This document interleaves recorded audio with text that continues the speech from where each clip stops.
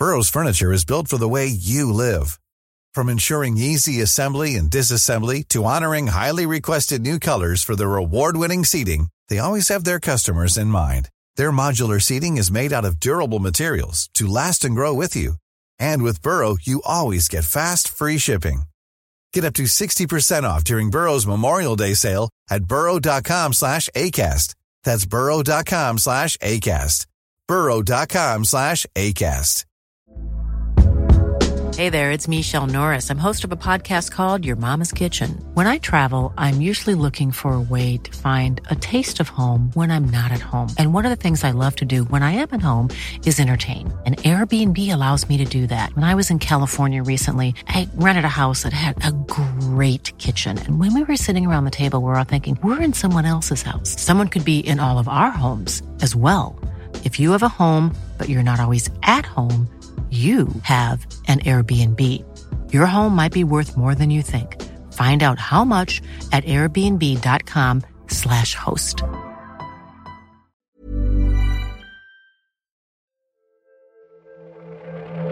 Het is een kleine 2 weken voor de Tweede Kamerverkiezingen als op 6 mei 2002 een toen nog onbekende jongeman op de parkeerplaats van het Mediapark in Hilversum zijn pistool trekt en 6 schoten afvuurt op Pim Fortuyn.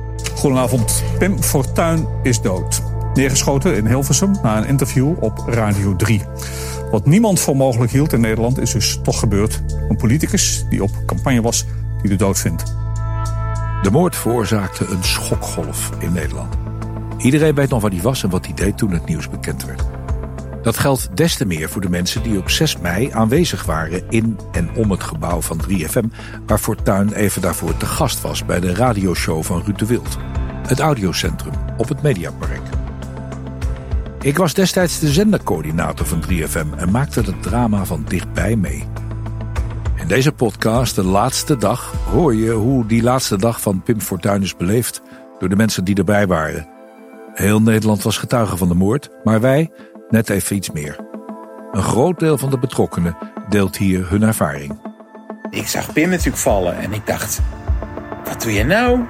Gekke ventje met je pak. Toen geloofde ik pas voor 100% wat ik allemaal had meegemaakt en wat ik allemaal had gezien die dag. Doordat ik een foto op de voorpagina van de krant ook iets waar ik zelf bij was geweest. Wat ik heb onderschat was dat ik het verschrikkelijk vond dat die man daar alleen lag. Dit is niet mijn verhaal of hun verhaal. Dit is ons verhaal. En het slotakkoord van Fortuyns verhaal. Ik ben Paul van der Lugt en dit is aflevering 1. De aanloop.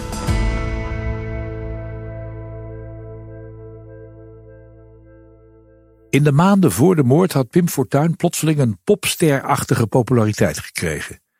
Na jaren lid te zijn geweest van de PvdA en later de VVD... kondigde hij in 2001 aan zelf aan de slag te gaan in de politiek. Fortuyn werd lijsttrekker van Leefbaar Nederland... maar vanwege omstreden uitspraken was die carrière van korte duur. In 2002, in aanloop naar de verkiezingen, richtte hij binnen een paar weken zijn eigen partij op. De lijst Pim Fortuyn, de LPF. En Pim was natuurlijk rood en niet gewoon rood, die was gewoon zo rood. Echt een communist, hè, bijna. Ja, Marcus Bakker, Vrij Meijs, noem ze maar op. Ik bedoel, hoe rood wil je het hebben? Ja. Hij heeft meegedaan aan de bezetting van het Maagdhuis. En hij was ook een van de mensen die ook in de organisatie zaten. Die ook het gesprek aangingen met het bestuur. Om het regime wat vrijer neer te zetten. En dat er meer inspraak zou komen. Dit is Simon Fortuyn, de jongere broer van Pim. Ja, en dat heeft hem in die periode wel ontzettend gevormd. En is zich toen politiek gaan oriënteren. Hij is nooit direct lid geweest van de CPN, niet dat ik dat weet. Maar goed, je moet je voorstellen dat als wij verjaardagen thuis hadden bij mijn vader en moeder... ja, dan was altijd wel de scherpte aanwezig van een thema wat op dat moment speelde. En de zwager en broers, dat waren complete zakkenvullers. En want toen de tijd, het socialisme was wel geënt op egaliteit, dus gelijkheid. Dus de rijken moesten de armen maar ondersteunen. Ja. En de grote verschillen moesten weg. Terwijl wij zoiets hadden, joh, flikken nou op. We werken er hard voor, we nemen de risico's voor en we genieten er ook van. Dus we zoeken het lekker uit. Ja. Nou, dus waren wij natuurlijk degene die het gedaan hadden in zijn ogen. Nou, en dat leidde, naarmate ook de koffie, de gebakjes weg waren en de borrel op tafel kwam, liepen die discussies soms tijden verhit op. Politiek betrokken was Pim Fortuyn al sinds de studententijd, maar hij ging pas echt de politiek in 2000, vertelt Simon Fortuyn, het jaar dat hun moeder overleed. Dat had alles te maken met het feit dat hij zich vrij voelde om de politiek in te gaan. Omdat mijn moeder altijd gezegd had tegen Pim, ga niet de politiek in, want het wordt je dood. Dat heeft al vroeg gezegd en aangevoeld. En of ze dat nou letterlijk bedoeld heeft, of meer die slangenkuil, ik bedoel, dat laat ik even in het midden. Wat denk je? Ja, ik vind het een gevaarlijke uitspraak. Ik denk wel dat ze gevoeld heeft dat dit niet goed af zal lopen. Pim zelf was ook bezorgd over zijn veiligheid, zeker na het taartincident. In het perscentrum Nieuwspoort van de Tweede Kamer in Den Haag kreeg hij op 14 maart 2002 een taart in zijn gezicht toen hij zijn boek De Puinhopen van 8 jaar paars presenteerde. Nou ja, taart. Het was een smurrie van allerlei gore uitwerpselen. Had eigenlijk met een taart niks te maken. Vlak voordat Fortuyn wilde gaan zitten, sloegen de taartgooiers toe. Op naar de 0 zetels! Op naar de 0 zetels! Oh, is een tweede taart. Geen racisme, geen stem! De actievoerders willen Fortuyn van zijn voetstuk stoten, schrijven ze, omdat hij aanzet tot racistische hetsen. Nadat hij was opgefrist, reageerde Fortuyn gebeten op de kritiek die hij krijgt van de andere lijsttrekkers. Ook van premier Kok. Want Fortuyn voelt zich gedemoniseerd. Minister-president, u bent minister-president van alle Nederlanders. Dus ook mijn minister-president. Wij willen een inhoudelijke verkiezingsstrijd voeren zonder demonisering. Een uitvloeisel van deze demonisering hebben we zojuist kunnen meemaken. Heeft hij het daarover gehad met jou? Ja, zeker. Zeker. Hij is daar zelf van geschrokken. En je ziet dit ook op televisie, dat hij Kok aanspreekt. Ja. En dat Pim ook letterlijk zegt van u bent ook mijn minister-president, ook mijn premier. Want wat ik ook wel achteraf gehoord heb, is dat niemand enige moeite heeft gedaan om die actievoerders tegen te houden.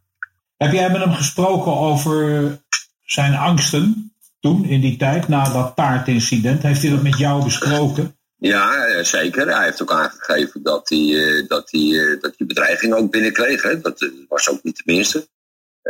En op mijn verzoek van, joh, waarvoor vraag je nog een veiligheidsmaatregel? Waarvoor vraag je dat niet aan?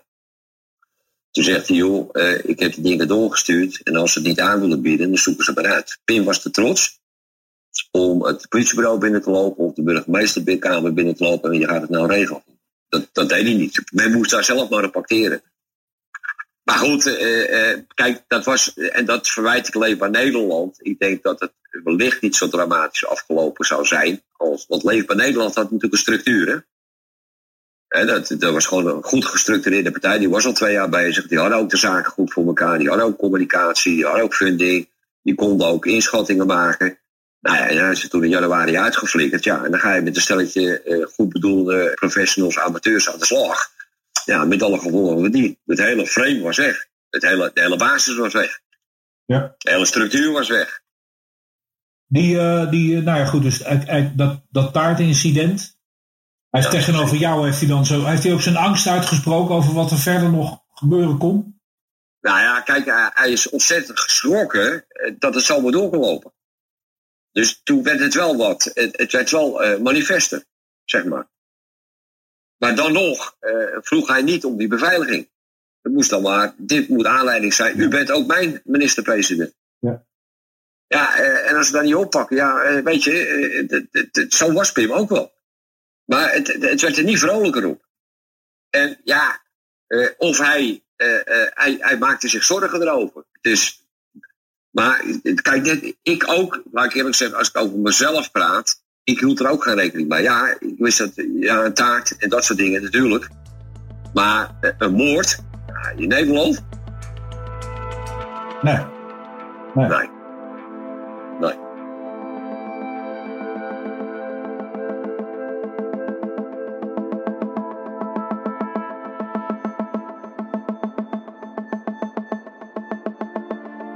Marco Pastors leerde Pim kennen in Groningen bij de ontwikkeling van de OV-studentenkaart. Hij bewonderde Pim, raakte bevriend met hem en hielp bij de oprichting van Leefbaar Rotterdam. Nou kijk, we waren dus echt iets aan het opbouwen met elkaar. Hè? Dus, en zelfs zo'n Leefbaar Nederland kwestie. Nou, er was inmiddels een LPF, die werd geformeerd. Het maakte verder niet uit. Hè? De Pimse media-optredens waren er gewoon. Die kiezers kwamen er. De peilingen gaven het aan. 20, 22, 24 zetels landelijk. Hè? Op 6 mei was het zelfs 5 of 36, geloof ik, hè, in de NRC-peiling. Dus dat ging allemaal goed. Dan hadden we in Rotterdam, lieten we ook nog eens een keer zien dat we het konden. Hè? Een fatsoenlijke coalitie met goede wethouders. Hè? Althans, mensen op basis van de cv kon je zeggen van nou, dat is gewoon helemaal oké. Hè? En dan ook nog goed in elkaar gestoken. Zeker enthousiasme. Opstelten die steeds enthousiaster werd. Dat was ook wel leuk.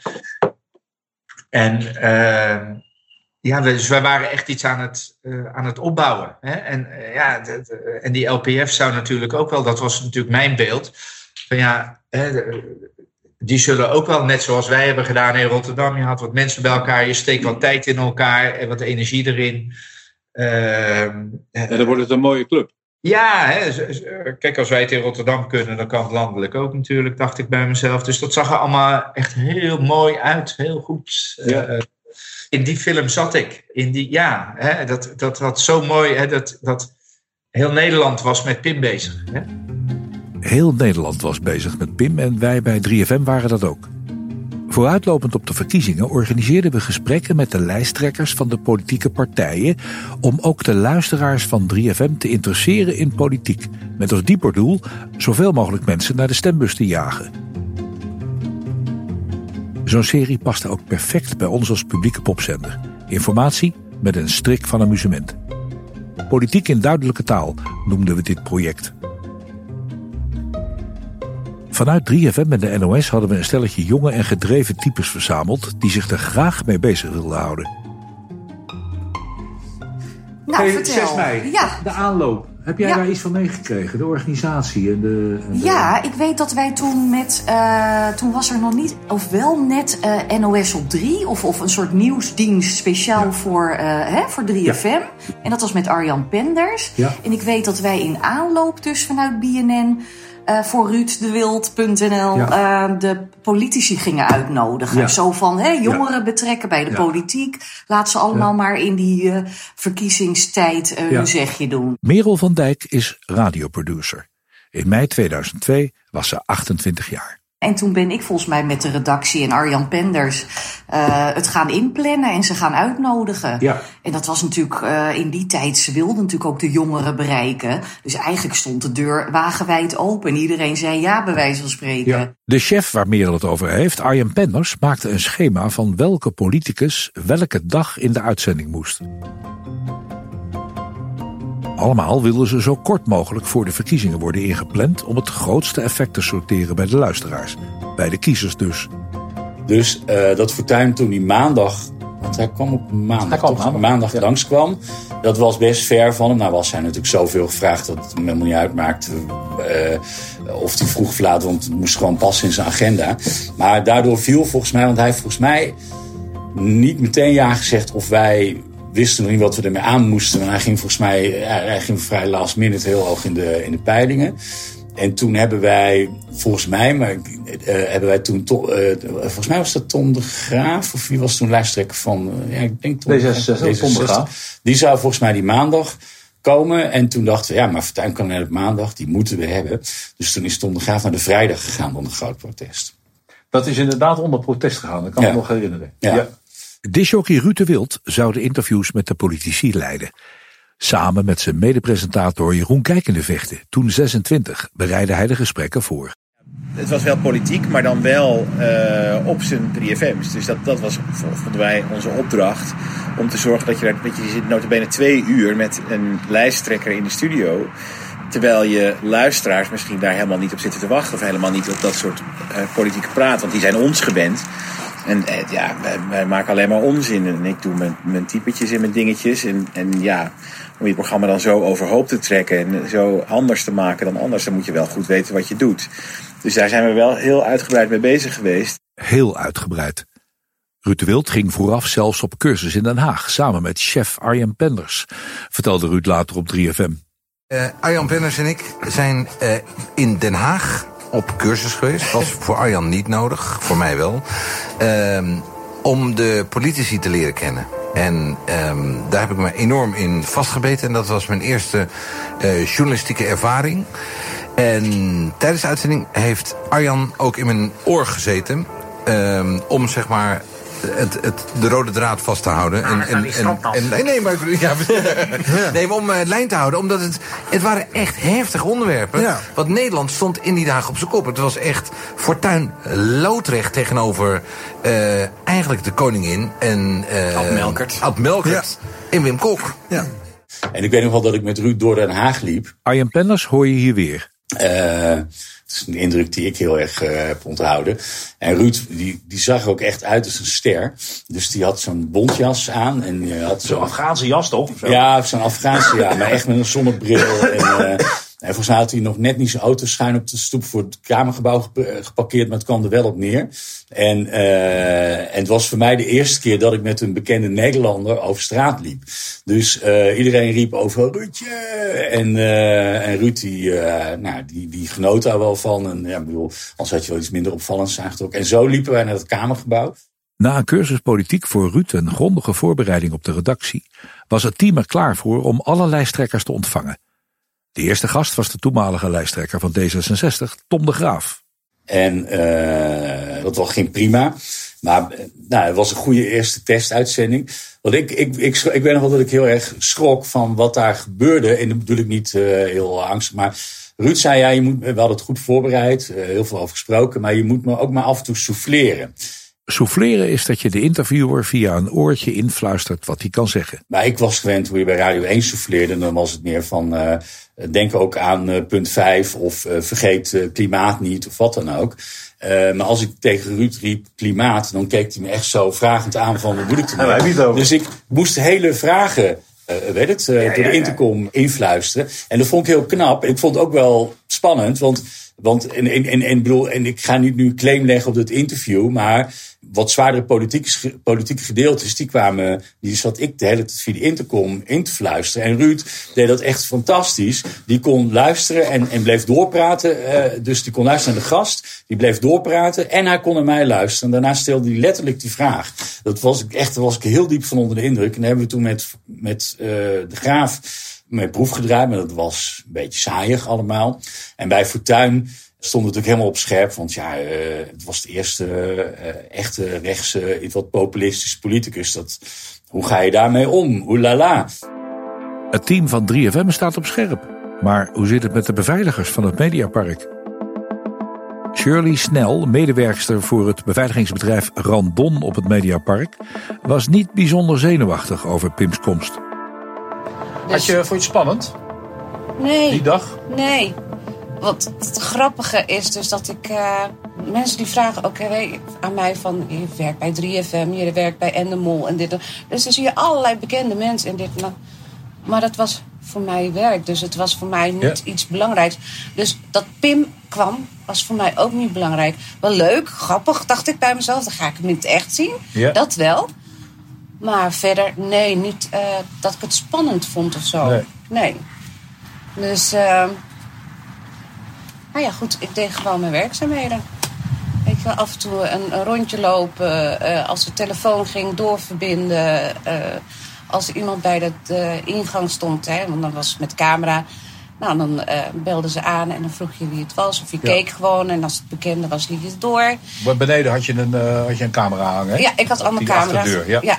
Dus ik had al mijn camera's, dus ik kon alles in de gaten houden. Dus, goed. Gewoon zoals een andere dag eigenlijk. Ja. Zoals gezegd was Pim zelf ook bezorgd om zijn veiligheid. Onder meer vanwege dat taartincident. En op straat was hij wel eens bekogeld met blikjes, weet Albert de Boy, medeoprichter van de LPF en vriend van Pim. Pims omgeving maakte zich zorgen, zegt hij. Hij werd gewaarschuwd. Mijn vrouw heeft hem ook gewaarschuwd, 10 keer. ga niet de politiek in, want je krijgt een kogel. Echt zo? Ja. Echt zo, ja.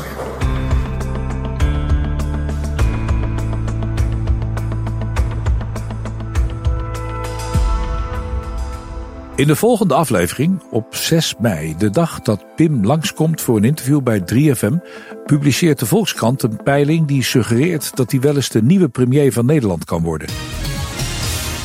Pim Fortuyn wordt premier en zijn partij, de LPF, kan de grootste worden bij de Tweede Kamerverkiezingen van 15 mei aanstaande, zegt onderzoeksbureau Intomart. Zijn komst maakt dat iedereen op zijn tenen loopt. Het zinderde ook een beetje in ons gebouw. Hij was een soort rockster en ik was zelfs een beetje bang voor hem. Ik vond hem een beetje eng. De laatste dag is gemaakt door mij, Paul van der Lugt, in samenwerking met Audiohuis, VBK Audiolab en Alfabet Uitgevers. De redactie was in handen van Maaike Baan en Saartje Zwagheuven. Projectleiding door Paulien Reinders en sounddesign door Gijs Driesen. In deze aflevering gebruikten we een fragment uit het NOS-journaal van 6 mei 2002. Het fragment van het taartincident was van Barend en Witteman. Ben je benieuwd naar het hele verhaal van de laatste dag? Ik heb ook een boek geschreven met dezelfde titel. Dat is nu overal verkrijgbaar.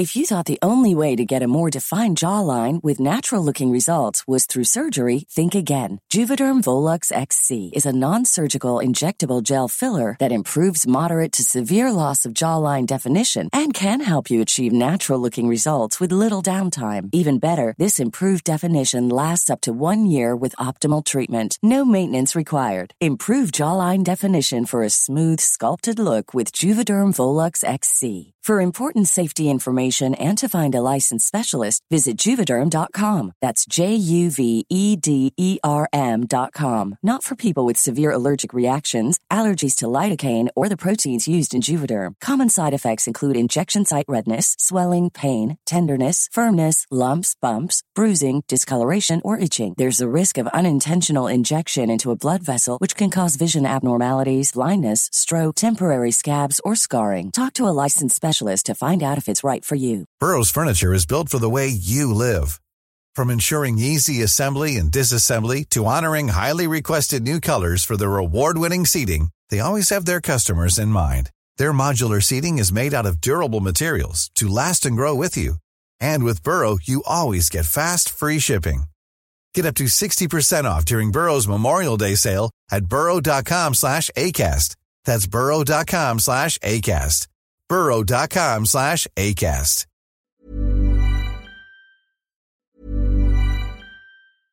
Imagine the softest sheets you've ever felt. Now imagine them getting even softer over time. That's what you'll feel with Boll & Branch's organic cotton sheets. In a recent customer survey, 96% replied that Boll & Branch sheets get softer with every wash. Start getting your best night's sleep in these sheets that get softer and softer for years to come. Try their sheets with a 30-night guarantee. Plus, get 15% off your first order at bollandbranch.com. Code BUTTERY. Exclusions apply. See site for details.